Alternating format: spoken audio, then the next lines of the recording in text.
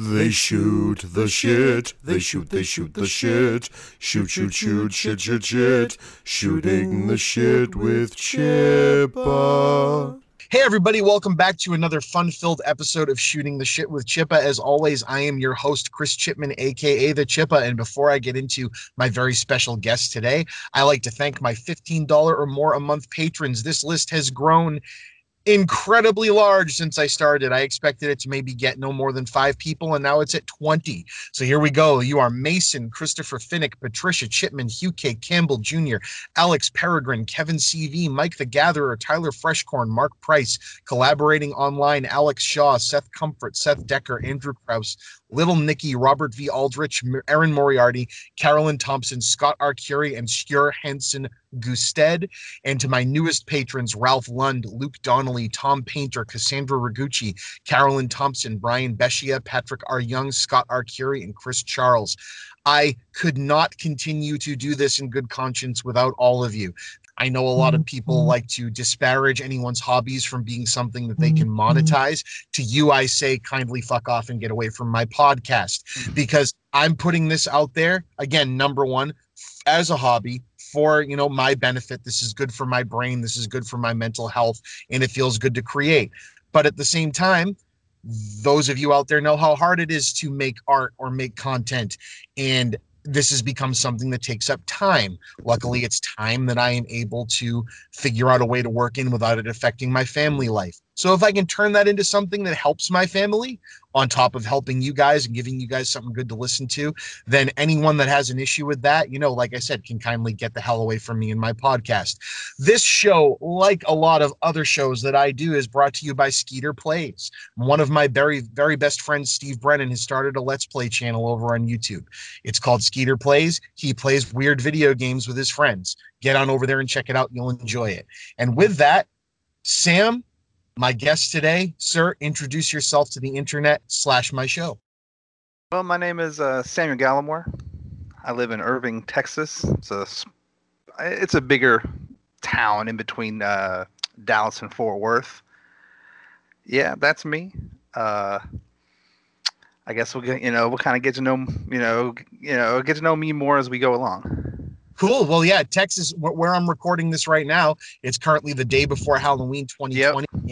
in the middle of pandemic land still. And I'm being covered in snow. We were supposed to get light flurries this morning, and it is still snowing the day before Halloween. Hooray, New England.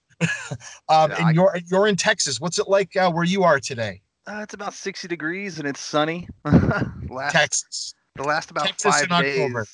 Yes, Texas in October. Last about 5 days. It's been pretty chilly down into like the low or like the high 30s, 39, 40, which is cold for us this time of year. Yeah. Oh, yeah. That's actually that's borderline on cold for us this time of year, too. Yeah. We're usually in the high 40s, low 50s right about now. Yeah. Normally right now we'd be in the 70s. Yeah. Yeah.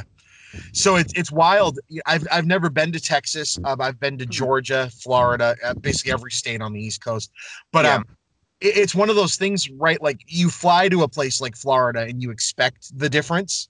Yeah. But when you drive, it's way more gradual and really straight. Driving like 4 hours and then getting out of your car in like October and going, why is it 15 degrees warmer outside now? Yeah. It is a really weird feeling. We had friends that moved to North Carolina, and we went to visit them and drove down and brought like the fall from New England with them, figuring, they won't have pumpkins or leaves or anything. Now, granted, still bringing them stuff from New England meant a lot to them. We brought them like cider donuts and cider and pumpkins to carve. But they were like, dude, we can go to a pumpkin patch. Like, right. And in my head, North Carolina didn't have those things, because in my head, North Carolina was Florida. Yeah. Which also has those things. Yeah. So we have some pumpkin patches here. I remember going to some when I was a kid, but most of the ones we have here are like just like big fields next to churches. Like there's no actual like farm. It's just like they buy a bunch of pumpkins and they set them out and they call it a pumpkin patch. That's really funny, because that's what we experienced in North Carolina. Granted, I'm not surprised. They drove us out on, a hay bale, like, car and dragged us out to it, which was cool.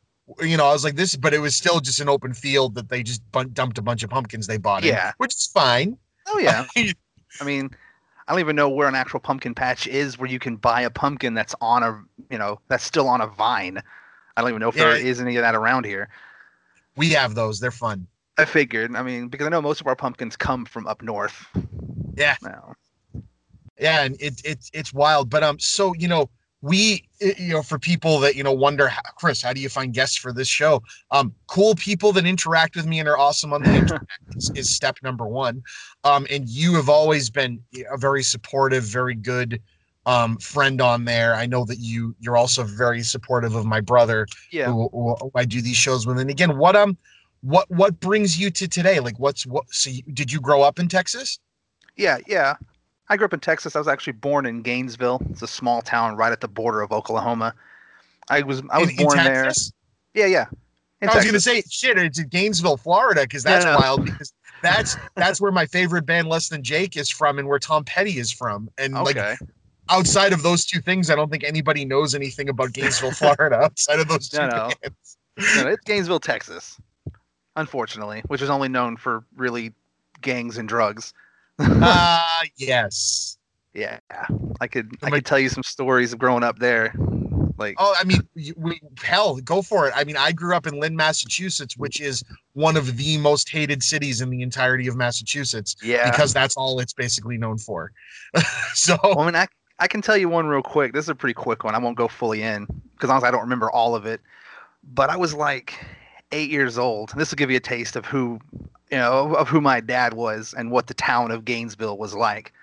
I was like 8 years old, and me and a friend were walking down the street, and we're talking about something. Well, this kid rides by with a bike, and my friend says, "That's my bike." And I was like, "What do you mean that's your bike?" He was like, "Yeah, that's my bike." I was like, "How do you know?" And he was like, "Well, it was stolen." Well, his bike had been stolen. So I was sitting there like, "How do you know this is your bike?" So he walks up to this kid, pushes him off this bike, right? Shoves him to the ground, takes his bike, and we go to my house, and he stashes it in the back of my house behind like a shed. So we come home, and I'm scared because I'm like, here we are, we effectively just stole this kid's bike with no idea that it's his or not. Right. So we're in there scared, afraid, excuse me. And my mom comes in and asks what's going on. So I tell her what happened. And she starts going off on him because of what he did. And he's like, we have to wait for your dad to get home so you can talk to him so he can try and figure this out. So of course, it's the horrifying hours, maybe like 2 hours waiting for my dad to get home. Oh yeah. So he finally gets home, and I'm telling him what happened, and he's telling him, and my friend's telling him what happened. And my dad's like, well, more than likely he's going to come back, or his brother's going to come back, or or their dad's going to come back.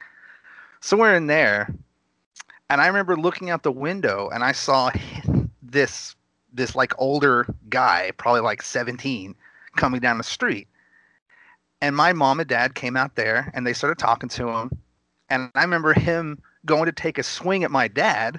Holy shit! Yep. Yeah, and my mom grabbed him, like grabbed the kid, right? So they're like arguing back and forth, and he leaves, and my dad comes back in, and my dad tells me and my friend to stay in our room, to not do anything, just stay in our room. He's gonna handle it. So I was like, okay. So I'm sitting there, and I remember going out into the living room and like sneaking out and watching my dad as he went into his room and got a gun. It was a revolver, and he loaded that. He put that in his holster on his side, and he went and got a Tech 9, which which is like a machine pistol, if you're not aware. Oh yeah.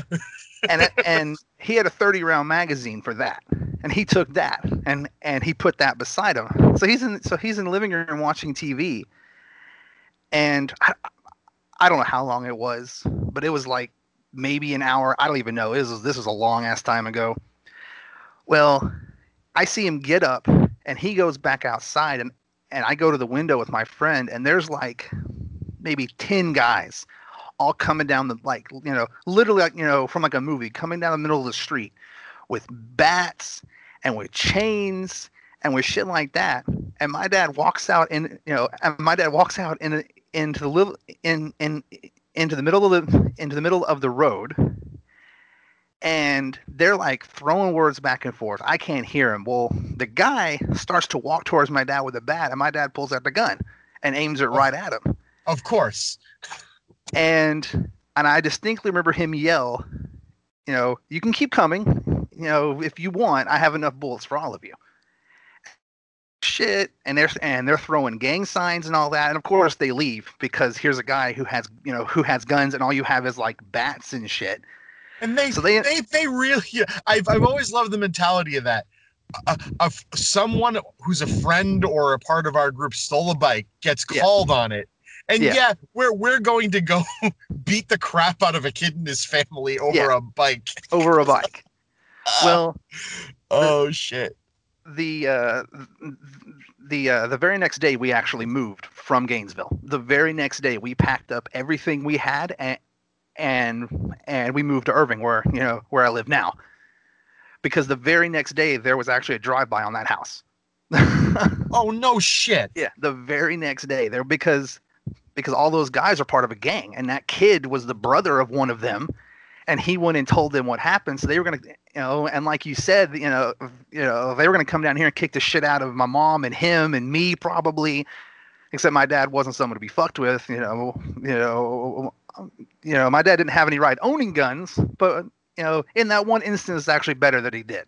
Well, I mean, and it's the one thing. Your dad also didn't walk out into the street and just start firing at random people. No, that was 100% a defensive maneuver. Like, hey, by the way, do you know who you're about to fuck with? Exactly. Like, that's what that is. Yes, it very much was that.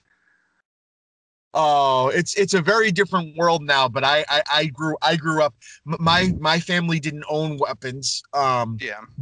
But very similar things had to happen. I remember my brother one time when he was in kindergarten, or he was in like second grade or third grade, and I was in kindergarten, and there was a kid that had to get lifted by his shirt and pushed against the wall while I added extra tears to me being upset about that kid bullying me to my teacher so she didn't look.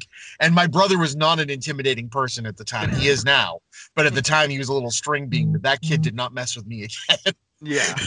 And I miss stuff like that. No one, I mean, obviously someone definitely could have got hurt in either scenario. Yeah. But I love situations like that where it's like, family street justice is not really a thing that really is accepted or happens anymore. And I love thinking back to, like I remember a time my buddy, I was in his backyard, we were throwing snowballs at cars driving by. I've done that. And wasn't a smart idea. Someone could have got really hurt. But my buddy did not tell me he was putting rocks in his snowballs. Of course, I used to do that. So he broke someone's windshield. And I was in the house, like, getting a drink or something. And all of a sudden, I answer the door, and there's this really pissed off guy who breaks in through the door comes in the house. And I'm like, Sean, what the hell did you do?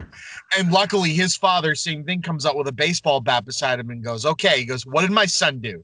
He told him, and he goes, all right. He goes, get the hell out of my house, and I'll take care of my son. Yeah. Send me a bill for your damn windshield. Move along. That's crazy. And he turned around and just kind of laughed, and he goes, please don't do that again. Right? And I'm like, you serious, dude? Are you serious? I mean, we all did it. We all did stupid shit. Yeah, I know I did. Jesus. I look back at some of the shit I did as a kid, and I feel bad. Like, I legitimately feel bad. It's been like 19, 20 years plus, but I still feel bad because I'm like, man, I inconvenienced the fuck out of them. I did. Well, yeah. I mean, it's amazing. It's amazing across the world that more children don't unintentionally cause the death of thousands of other children around them, just by ignorance, by just being stupid and young. It's only because kids don't have access typically to things that allow that to happen. Yeah. if at 7 you gave me a fucking rocket launcher, I promise you, I would have done, somewhere out there, there'd have been a house that would have exploded. I promise you it would have happened because I was stupid. Of course.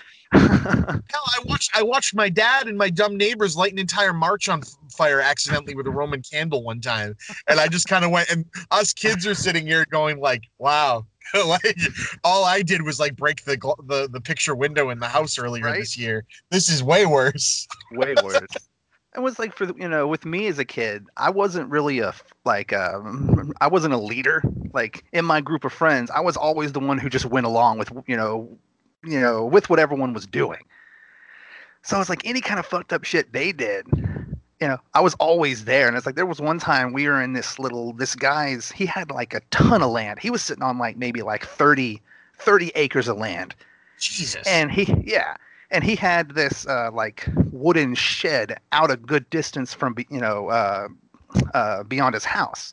Nothing good ever happens in those sheds. No. Well, my then friend, I don't even remember what his name was, but he said he thought that guy had porno mags in his house or in that shed. And I was like, do you want to get him? He was like, yeah, I want to see if, yet again, I was like maybe 8, maybe 7 or 9. Before the internet. Dangerous place we shouldn't go might have porn. Let's go find it. It was important. Like, it's like now. Oh, no, I know. Kids don't know what it was like. You had to hide one in your room. It's like now, now every 10-year-old has a freaking phone in their hand. So we sneak into this shed. Well, long story short, we didn't find any porno mags, but we found many drums of paint thinner. Paint thinner is highly flammable if you're not aware, the people. Well, we ended up somehow burning that shed to the fucking ground. Like Jesus. We built this small fire that very quickly grew out of control. And there was nothing we could do to fight it because like sure I know how to fight a fire, for like with extinguishers, but not like by hand. So the only thing we could do was we just sprinted across this open field and like went and ran behind this grove of trees and watched as this thing burnt to the freaking ground. And the thing is, I don't think he was home because no one ever came out there. It literally just burnt to smolders and we got tired of watching and then we left. Like, as far as I know, no one ever came to fight that fire. It just burnt until there was nothing left to burn. Wow. Yeah. The porn mag thing is always really funny because everyone has that story of a random shed. Of course. Either somebody knew the guy or like they just assumed. But there were always porn mags in the freaking shed. It's usually also like, it's always, it's someone's like dad. It's someone's dad had them when he was younger or something, I remember one of my best friends had a similar situation where, it's like, there's a bunch of Playboys in the shed. And later in life, you find that the dad was like, yeah, he goes, I figure the kids are going to find him at some point anyway. He goes, so I put the tame stuff there and kept all the real gnarly stuff in the attic. And it was like, all right, that's really funny. Like the hustlers go in the attic, but of course, the actual hardcore shit, that's pretty good. That's so funny. I know I had a friend who, he was more of a friend of a friend. He was never my friend. He was a friend's friend. But one time I came over to his house, and he was legitimately like sitting on a couch with his then like 6-year-old son, and he was looking through a Playboy with him. Oh. And I remember being like, "That's weird. That is very weird." Like I can appreciate you don't want to like be a prude and you want to teach your kids about nudity and about tasteful nudity and such, but I don't know about sitting with a 6-year-old boy and like looking through a Playboy. It's like, doesn't that like I think that's a borderline. Little Uncle Touchy. That's a little Uncle Touchy for my taste. I thought it was weird, but I mean he was a good dad, and as far as I know he's still a good dad. But I just even I was for being like, that's really weird. Like I don't think that was I don't think it was appropriate, but I don't have kids. Some people, I mean, I know a lot of people from Europe who grew up just like, yeah, no, that shit was just everywhere because people Yeah. just didn't, there was nothing societal that said that there was anything wrong with that. So, I mean, you know, yeah, because but in America, I still also don't think in Europe, a dad is sitting down reading a Playboy to their 6-year-old. I can't imagine. I can't imagine happens in Europe. I you know maybe like Alabama. Maybe Alabama. Maybe Oh, Alabama. I can say that I'm from the South. I can say that. No, that's what I'm saying. I only know stories. I'll let the it's kind of like I always say, like I can make fun of Lynn because I'm from there, but I'll defend Lynn to the end. But Exactly. I would not get a Southerner on here and start talking trash about it. But if you go, no, as a kid from Texas and who's been around the block in Alabama, no good. It's like, okay, I'll buy it off of you. Yeah, that's where the scary people are. As we say about Western Massachusetts, there be dragons here. Like that's good. I like that. Western Massachusetts is hilarious. It is like, it looks like the damn not even the Shire. It looks like the mountains. Really? The Western Massachusetts is like, their people live there, but I don't know if they live in houses. You know what I mean? Like Wow. It is a weird place. Like there's like a 2 or 3 hour block of time between civilization and Pennsylvania that like it's very weird. That's where like all the weird ghost stories in the state come from. Is it like, I mean, is it akin to like the like the Appalachia kind of situation? Yeah, it's like that, or like really, really, really northern Maine and New Hampshire, where it's just like it's so never really. disconnected. Yeah, you have to drive through it to get to another state, but they didn't really do anything with it. Okay. Yeah, it's odd. It's odd because people think of Massachusetts as Boston. Of course. And I mean Texas is the same way, right? You can't stand in the middle of Dallas and then go, "Oh yeah, I'm in Texas." It doesn't have the right ring to it. No. I mean, same could be. I mean, Atlanta is the same way. It's like, really, this is. Georgia is beautiful. What happened to Atlanta? Yeah. I don't know, but no, it's really fascinating. So, obviously, we are both fairly geeky individuals.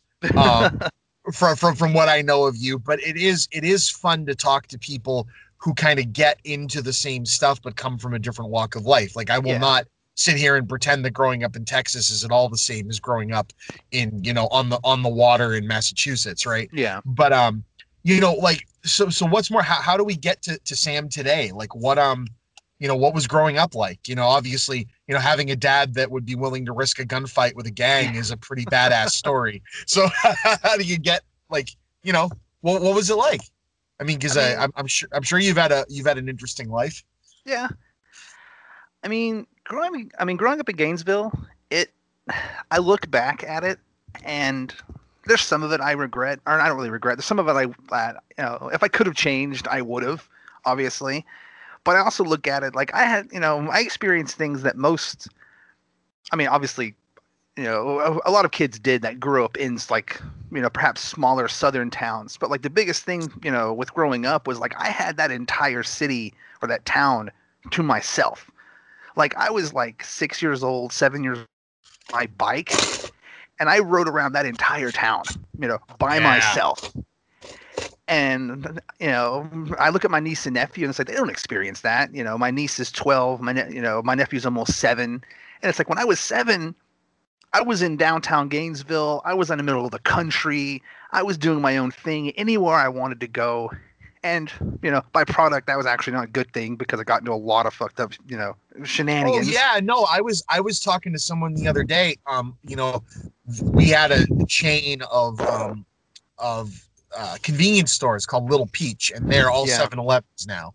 But, Lynn, again, I grew up in a fairly nice part of the city, and I live in a fairly nice part of the city now, but the fairly nice parts of the city are pockets. You go down the street, you're in gang country. You go down this part of the street, you're in, really battered, low rent housing. You go over to, I mean, and again, there's nothing to say stereotypically that makes it a bad part of town, Well, but there were yeah. bad people, and Mhm. you could get mixed up in it pretty easy. But I remember like a rite of passage, even though my parents were very protective. I mean, they sent us to parochial school for Christ's sakes. Oh wow. But a rite of passage of being like 11 or 12 years old was you have a sleepover with your friends, and the little peach is open till midnight, and sure, yeah, here's some money. It's 11 o'clock at night. Go walk 1.5 miles to the Right. little peach, and you go, are you like? I think about that even now, and as a 37-year-old adult or 36, however old I am, I Right. would be concerned taking that walk right now, and I'm a big dude. And Yeah. I was like 12 years old with one other friend, and around 14, we'd start sneaking booze and filling up a Sprite bottle with vodka tonics or whatever, and Right. walking the streets with a 2-liter full of. And I'm like, Yep. are you serious? And my friend would be smoking his mom's pot that he stole. We're just walking around like, what is? And like, I think now my daughter's 5. I don't want her doing that shit till she's 40. Right. You know what I mean? Yes. Mostly because she could die. Like we could have died. We could have got Oh, hit yeah. by a car. We could, and I'm sitting there, but I still was think hit of it by so cars. wonderful. Oh no, I was too. But I mean, there are memories I wouldn't change for the world, even though we were stupid. Yeah. You know. I mean, very much. I mean, I look back and I look at like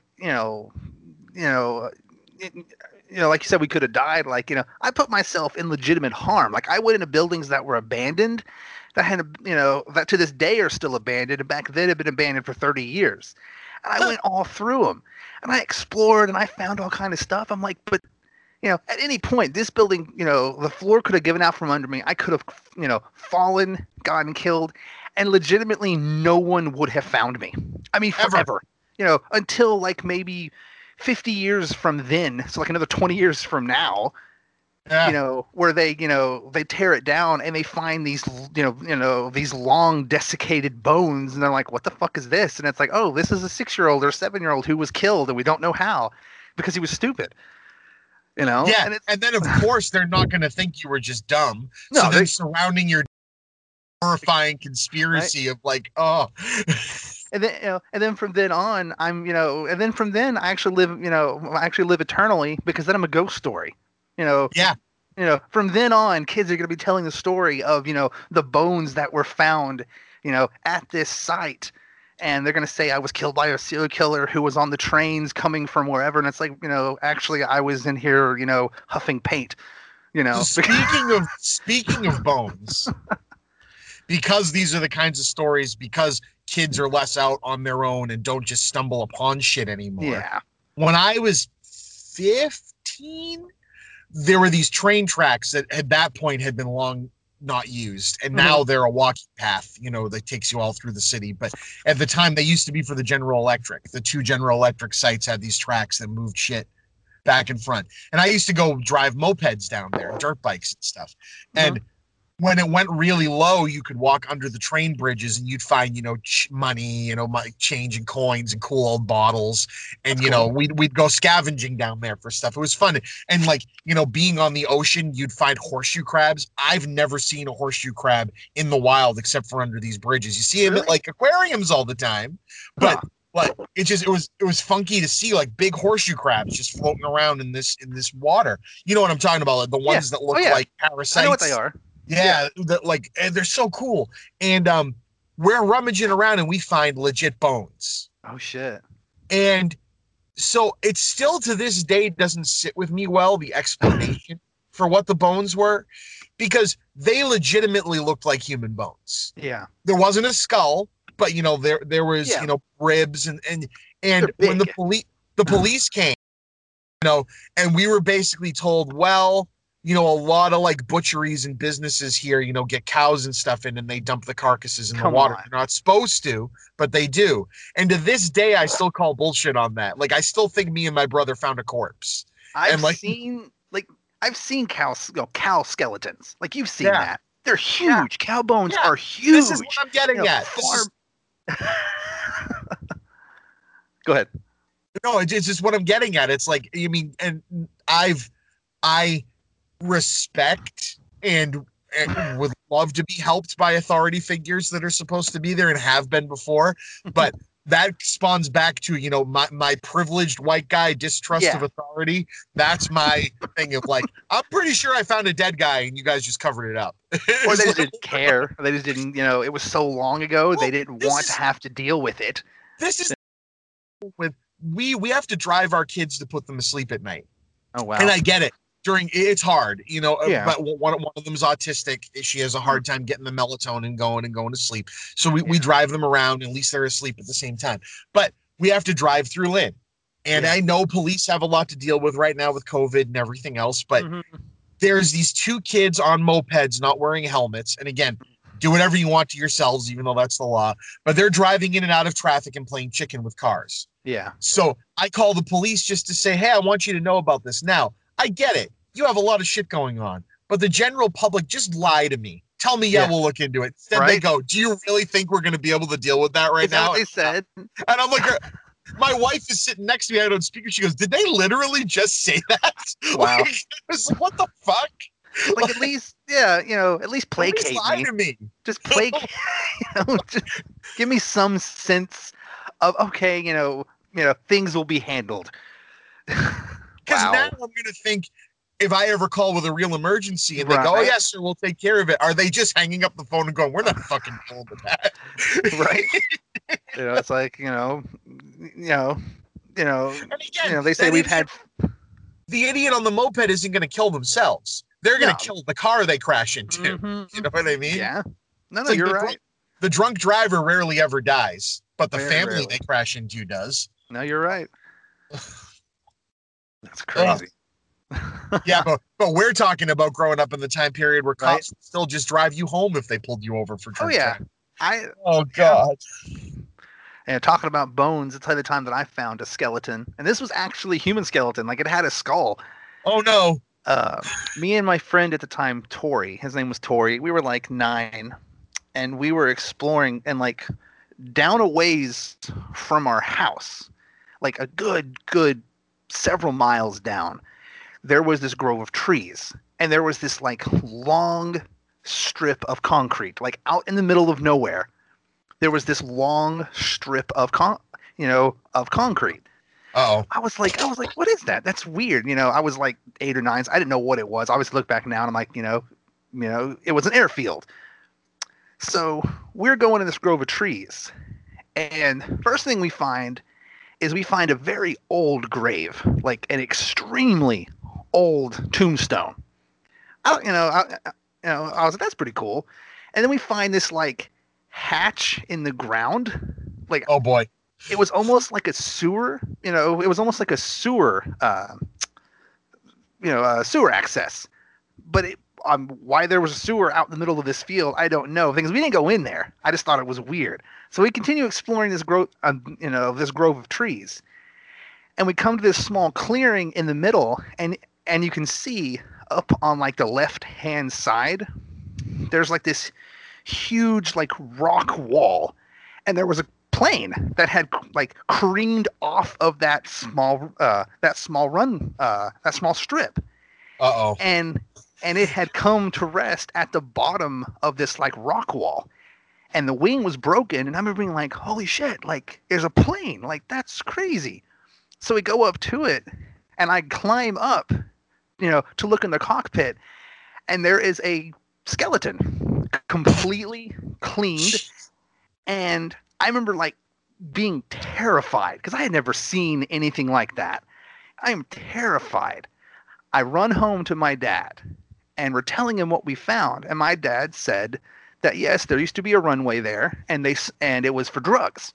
That a ton of drugs would come from Mexico, and then and then filter the rest of the United States. And he said it must have been at some point something happened, and there was an accident, and they just packed up and left. They literally just left that guy there dead. And what's crazy, when you go to Google Image, those trees are all gone. They're all gone. So I'm like, I wonder what happened with that skeleton. What if they found out who it was? If that guy's buried, or if they had any kind of investigation. You have your own Stand By Me story, dude. Right, literally. Except, because we're having this podcast now and talking about it, the credits don't end so shitty for Right. you and your friends. Yeah, exactly. That's the Yeah, thing. I hopefully. I always love watching old nostalgic movies like that, though, and going, it puts you in a good time and place in your brain to go, yeah, we dealt with some screwed up stuff, but we're not at the point in our life that we look back at that from a shitty place. I always feel bad when those movies are like, yeah, and that was when life was good. And I'm like, yeah, things are crazy now. Yeah. They're not necessarily ideal, but life is still, we're still living it. Yeah. It could be worse. It could be infinitely worse. It could be infinitely worse. Yes. Oh God, we grew up with some crazy stuff. So so Texas, Gainesville, when did you make it to Irving? You said you were like 12, 13? No, I came to Irving. I actually turned 10 in Irving. So I moved here like at around 9. Yeah. Now, were you growing up, were you surrounded by, because you said you were in between, you're a pretty big area in between two pretty big areas. Yeah. Were you, did you have like movie theaters, video rental stores? Oh, yeah. Okay. Because, you never know. Like, because where I was, we had to pipe all that stuff in. No, I remember, like we would camp up in New Hampshire and we met a family there and went back to their house and they didn't even have indoor plumbing. And it wasn't like they were poor. That's just New Hampshire. You know what I mean? Like, and so it's like that we don't know what cable is. We don't have video game systems. Like we hang out outside and it's like, this is awesome. And so like I was running around with kids that had their own rifles and ran around the bed. I'm like, this is wild. Yeah. Like, and again, but other than that, there wasn't anything wrong with them. It wasn't like, it was just like, it's a different walk of life. And so it's always good to, like their son was a huge Beatles fan. His entire like music was, I have a whole collection of John Lennon and Beatles records. And that's what I listened to. That's cool. It's like, it's like we found a like carryover, even though, they were perfectly knowledgeable about society and everything. It was very interesting. But Noah, so what, did you have drive-ins? I sadly from my childhood didn't have drive-in theaters anymore because they're like an hour away. Yeah. But there are still a couple and we go to them now as adults. But I wish I had that experience. There's a couple drive-ins around here, but much like you, the closest one is like an hour and a half away. Yeah. So growing up, we had movie theaters. We had one called the Chateau, which actually I loved growing up. The Chateau was an amazing theater, and sadly, it just got torn down. They bulldozed the entire shopping center down, and it's gone. And it was a great old theater. Because literally it had been there since like 1960. The same, in the same location. It had the old school marquee and everything. Whole thing gone. And that really hurt me because I used to watch movies there with my dad. I remember I saw Gone Fishing there with him.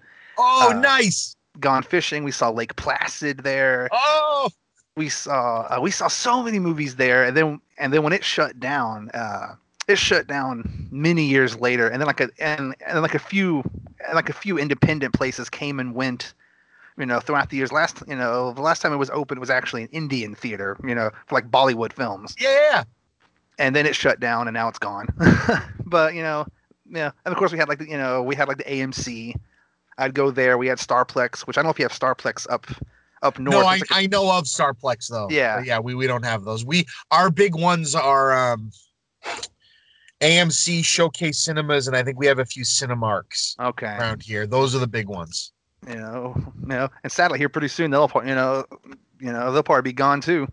Yeah, so my childhood movie theaters. So because again, Lynn downtown had an old theater that finally got bulldozed, but I never got to go to it. But the surrounding towns still to this day have their old, like Beverly has the Cabot and the Larkham. I actually got married at the Larkham, which I thought was pretty cool. That's cool. We got married on stage at an old vaudeville movie theater. Yeah, that was pretty cool. Yeah, that's awesome. Yeah, dude, it was so cool. And I saw like my neighbors went to downtown, not Manchester by the Sea, Marblehead, and there's the Warwick Theater there, which is like super old fashioned. Like I've seen that one. That one looks awesome. Yeah, and we used to go. I saw like I think the 2 Beethoven movies that were released Oh, in theaters God. there, The Little Rascals, because I was going with my Yes. neighbor and their kids who were much younger than me. But, Okay.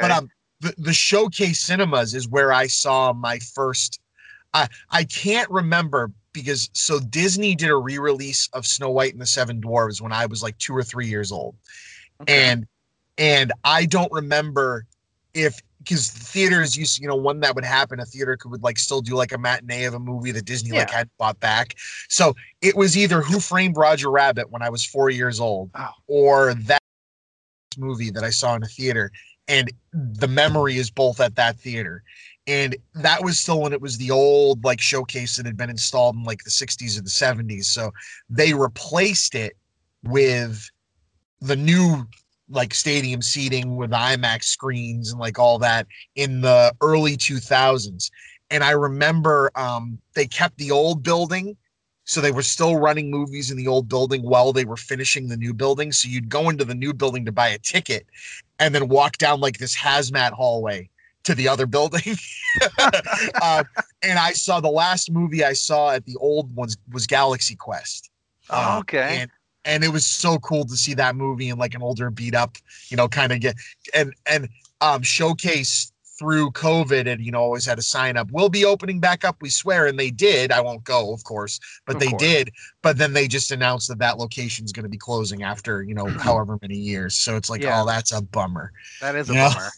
Yeah. Wow. I mean, they aren't adapting. That's the problem. They're very stubborn. I don't blame the individual theaters. I blame the companies and for sure as a whole.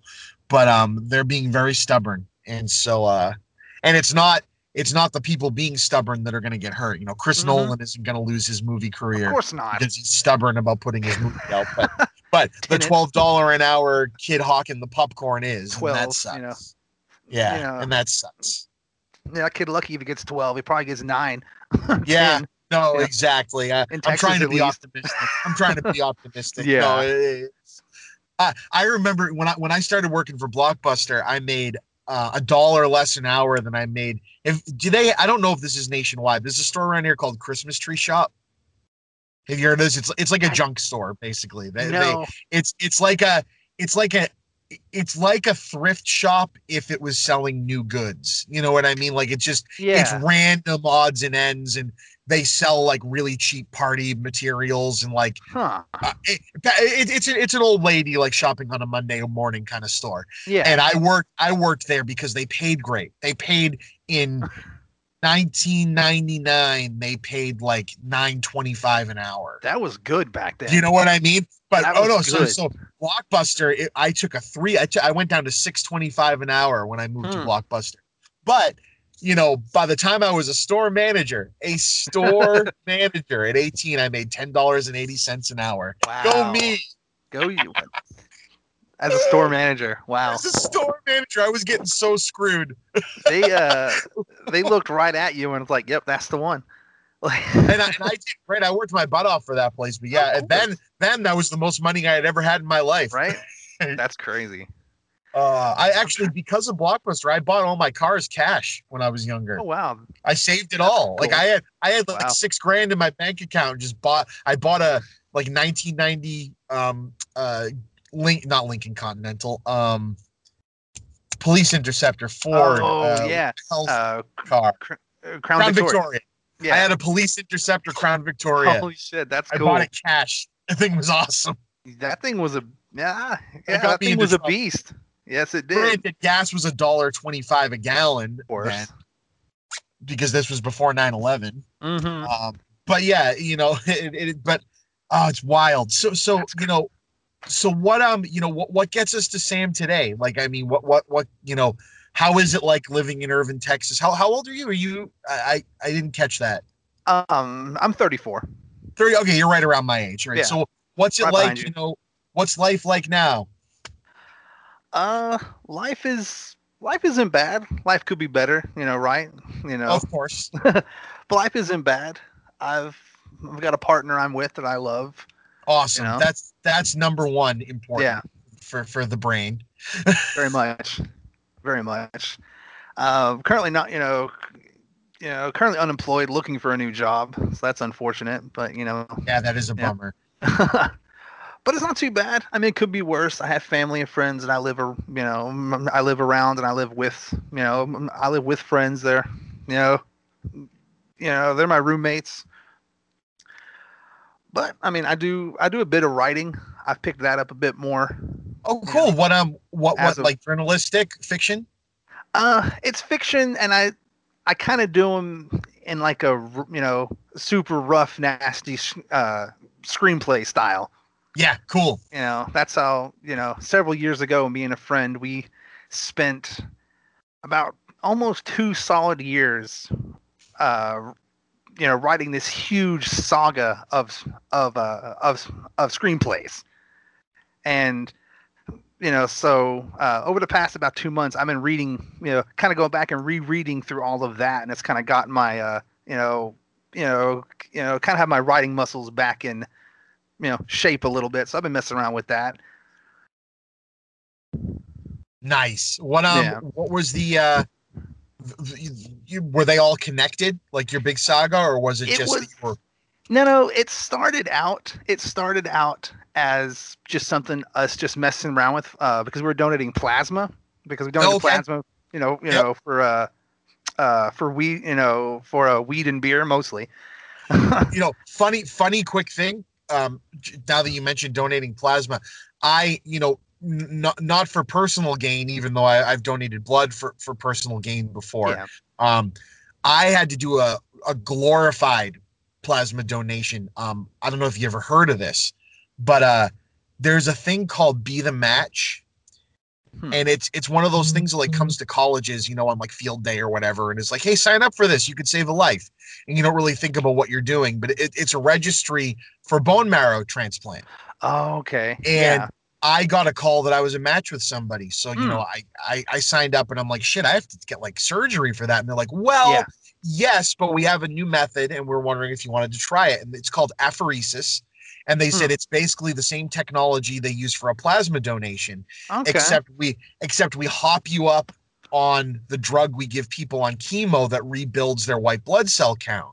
But when we give it to a healthy person, it makes the good thing we get out of your bone marrow spill out of your bones and into your blood, and we can take it out with this plasma donation.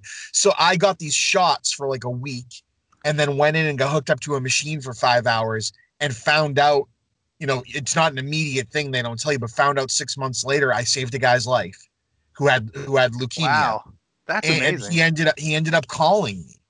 And like I got to talk to him, and it's like, I mean, he was, a sad story to end all sad stories, right? He had a wife and kids. He was the sole breadwinner for the family in like upstate Michigan, and he was out of work for 6 months because of this diagnosis, and I literally saved his life. Wow, that's crazy. Like, Jesus, that's awesome, man. Like, and I'm like, and I mean, for whatever reason you have to do it. It just, that clicked in my head, because I can just picture you hooked up to the machine the same way as me, and like, it was so wild. Like, and my wife brought movies because I couldn't move. You know, he like had to kind of sit there. And that's the biggest needle I've ever seen in my life. Oh yeah, it's huge. It's huge. Yeah. And I even said, I go, if you had told me, they go, that's why we don't tell anybody. They go, don't even look. It's not like it didn't hurt. No, it doesn't hurt.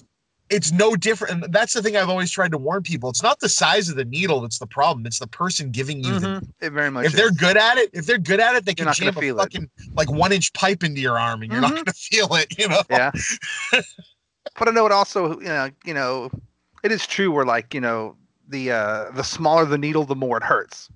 Yes. I've always experienced that, because like, I've had a lot of shots in my past being in the hospital, and it's like, small ones, those hurt like a motherfucker. But like almost 7 years of like, because for 7 years I donated plasma every other day for 7 years.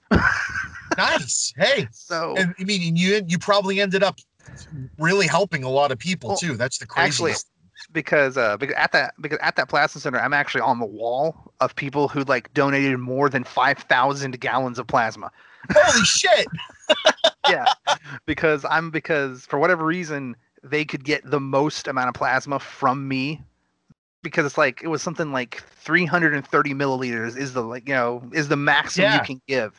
Yeah. And so every single time I donated, I gave that.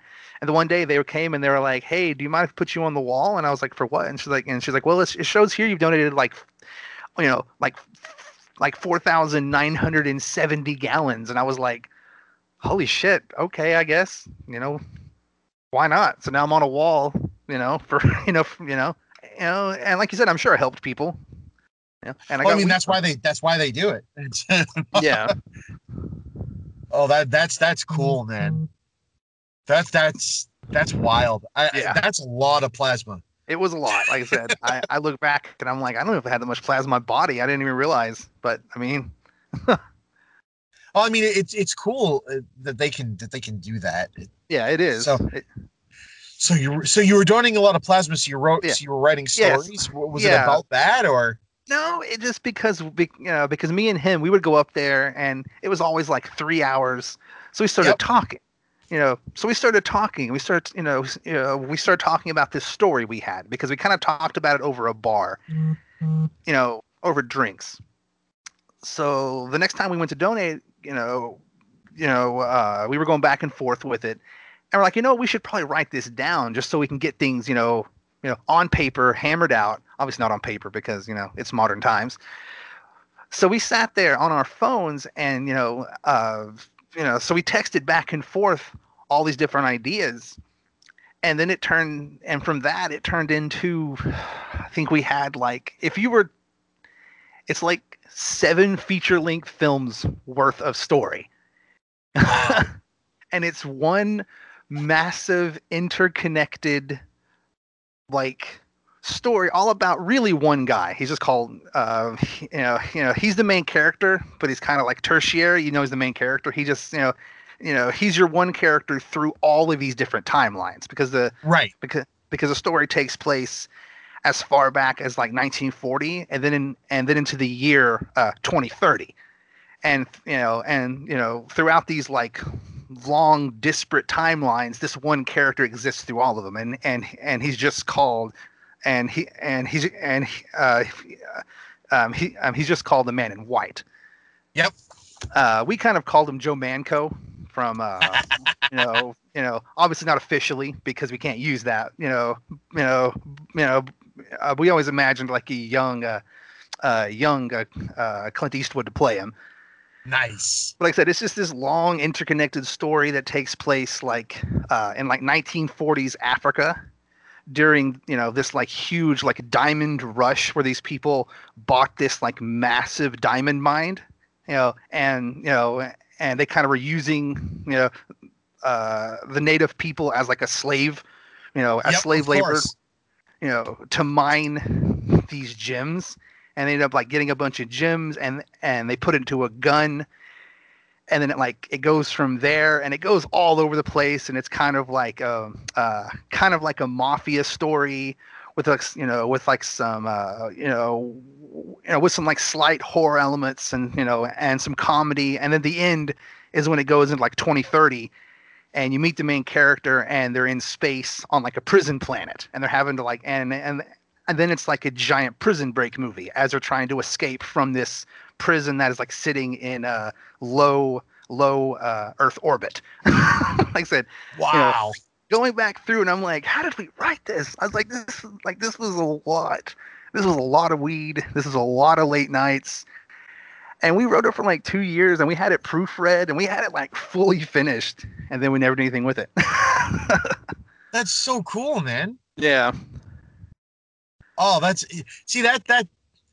isn't it? It's always fun to go back and chat. You end up pulling stuff like that out of the back of your brain. It's like, yeah, this is a random thing I did. Yeah. But man, I spent a lot of time on it. Yep. Like I said, there's that one.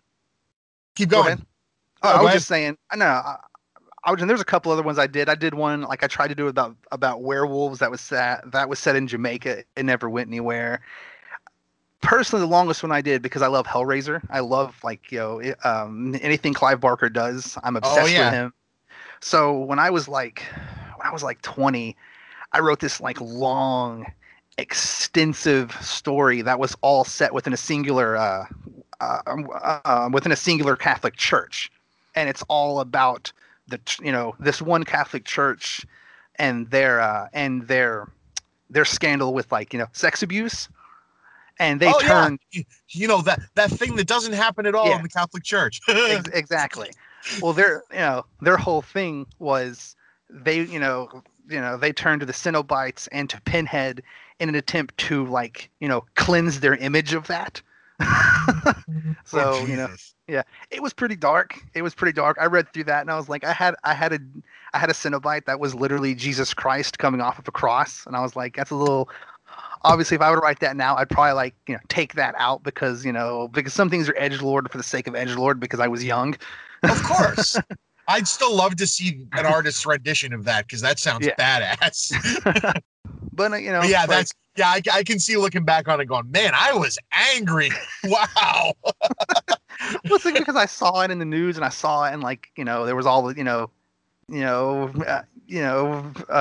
everyone passing the buck, no one taking any actual responsibility for it. Oh, my favorite of all these awful things was a lot of it originated over here in Boston, right? So it's like you think back to I went to Catholic school and I think back and go, I was alone many times with priests.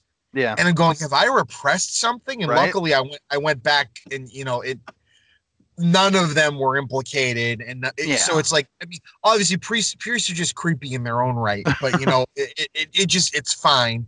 But I remember the priest that was there when I left got caught up in a scandal with it, and I was always like, oh, this is terrible. And so I taught, and the way that even the people from the school deflected it. Oh, don't worry, it wasn't with kids. Yeah, of course. And I go, oh, okay. Well, what was it? Well, he was at a bar, trying to, pay money to, 20-year-old girl and her mother to have sex with him. And I go, okay, so they're of age, and that makes it okay. He's a priest. Yeah, it's supposed to be some kind of moral authority, right? Brandon, we're all human. Yeah, of course. If you tell me a priest is watching porn or I'm not going to that doesn't immediately make me, oh, they're a bad person. But that's still, if I went and did that, that would not be okay. So why? So you're like, oh, it's perfectly fine. What? You're comfortable with this person being around your kids? This I like to imagine they said, hey, at least it's not kids.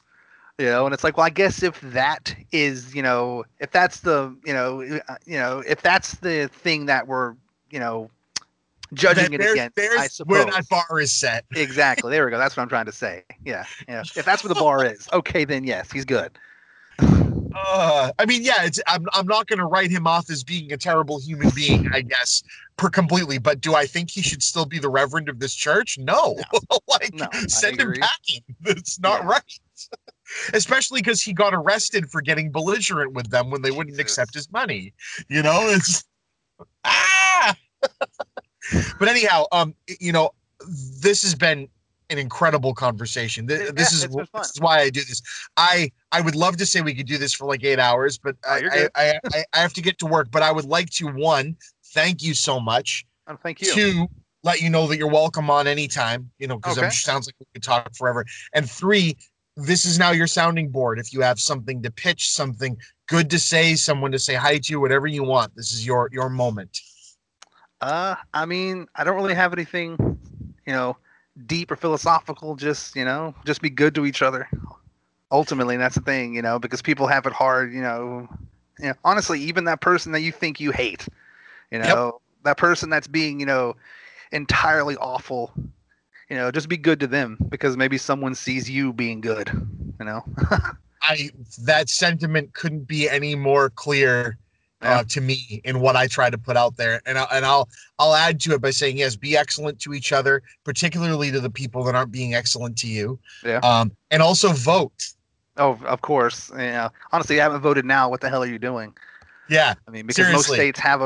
most states have early voting by now. Yeah, I like to say it, and I at this point, people that know who they're voting for know who they're voting for. So I won't. I just my show, you know who I'm for, and but just get out there anyway. Do it and don't complain about it after if you don't. That's all. Yep. So anyway, dude, it's been great, Sam. Thank you for shooting the shit. Thank you for shooting the shit with Chippa. Thank you all for listening, and we'll Thank you. talk to you all soon.